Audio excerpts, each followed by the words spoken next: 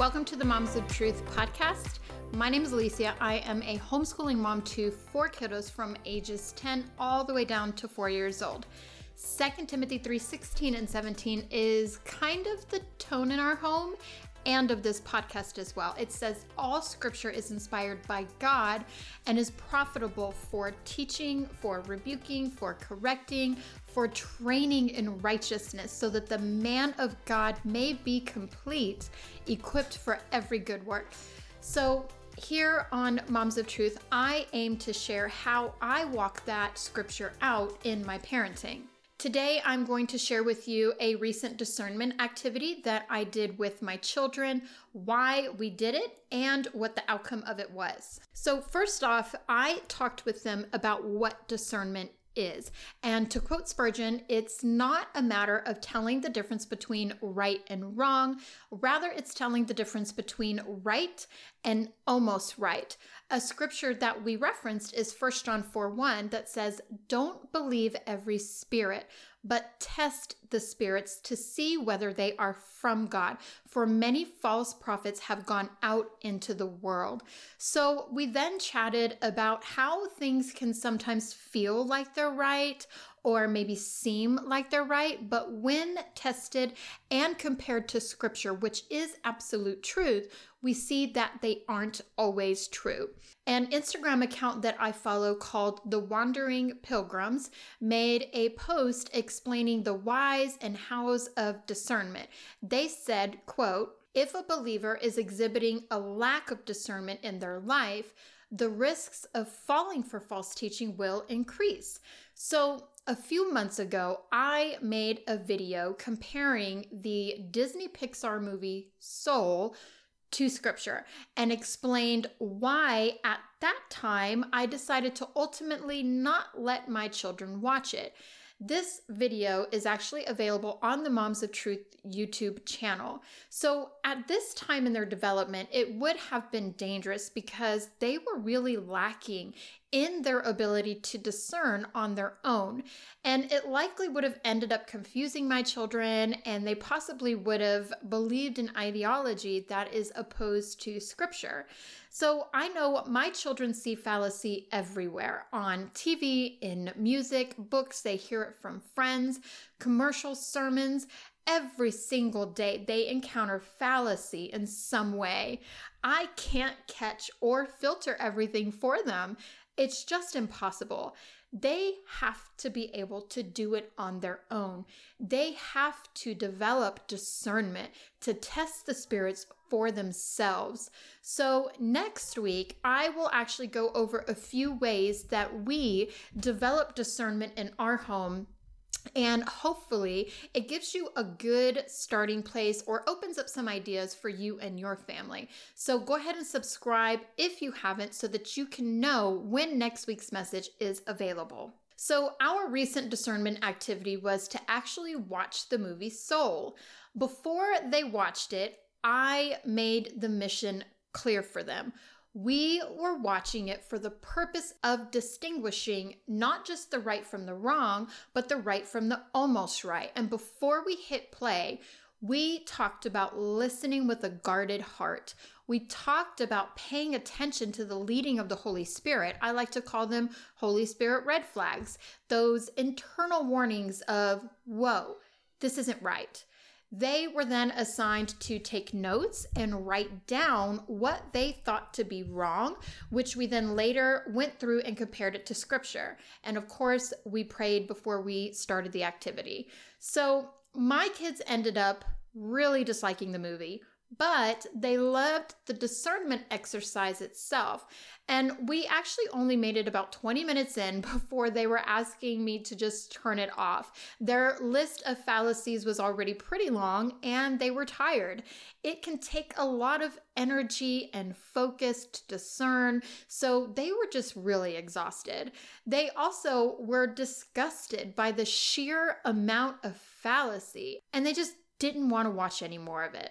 So let me finish up by sharing a few of their notes with you and then the scriptures that we use to compare it to, and that will be all for today. The first one is there was a part where the souls were being put together, and one part of that process is they were actually assigned a personality. Some of them were labeled as megalomaniac and some were manipulative. This is just who they were to be. And because they were assigned that, it made you believe that this is just who they are. There's no changing it. Everybody deal with it. Now, there are lots of scriptures for each of these examples, but in trying not to overwhelm my children, we just stuck with one or two. So for this one, we talked about how scripture calls us to die to self and be born again, to be made completely new.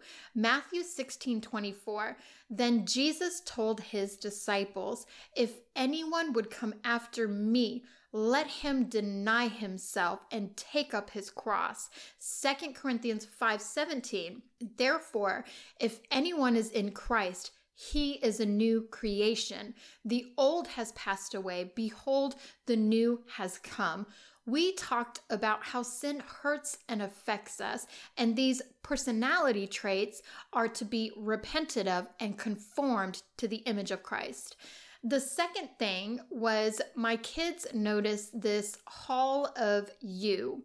After you were assigned the personality, you went off to find inspiration, and you were taken to this hallway of you to find that inspiration for yourself, from yourself. It's literally just a hallway of all the things that you previously accomplished, and the soul just walks around and glamours at all the things that they have accomplished. The hall of you. So many things wrong with this one. I wasn't even sure where to start. Obviously, this is a major boasting of self, glorifying our own works, and just pride. So we ended up looking at commandment number 2. You shall not make for yourselves any idols. And this would definitely be idolizing ourselves and our accomplishments. And it really just removes Christ from the picture completely. He gets no glory and we get all of the glory. And we know it is he who makes all things possible, not us. We know from 2 Corinthians chapter 12 that we are actually supposed to boast about our weaknesses, because this is when the power of Christ is made perfect within us. And the last thing that I'm sharing today is honestly something that could be chalked off as no big deal. So the main character is a music teacher, and he has a unique love and skill for playing the piano. And there's this really quick part in the movie where he makes a statement and says, I was born to play. And honestly, we could brush it off and conclude that he's basically saying he really loves the piano. But it bothered my son, so we took a closer look because we are looking for right and almost right. So we talked about how we are born to know God and to help others to know him.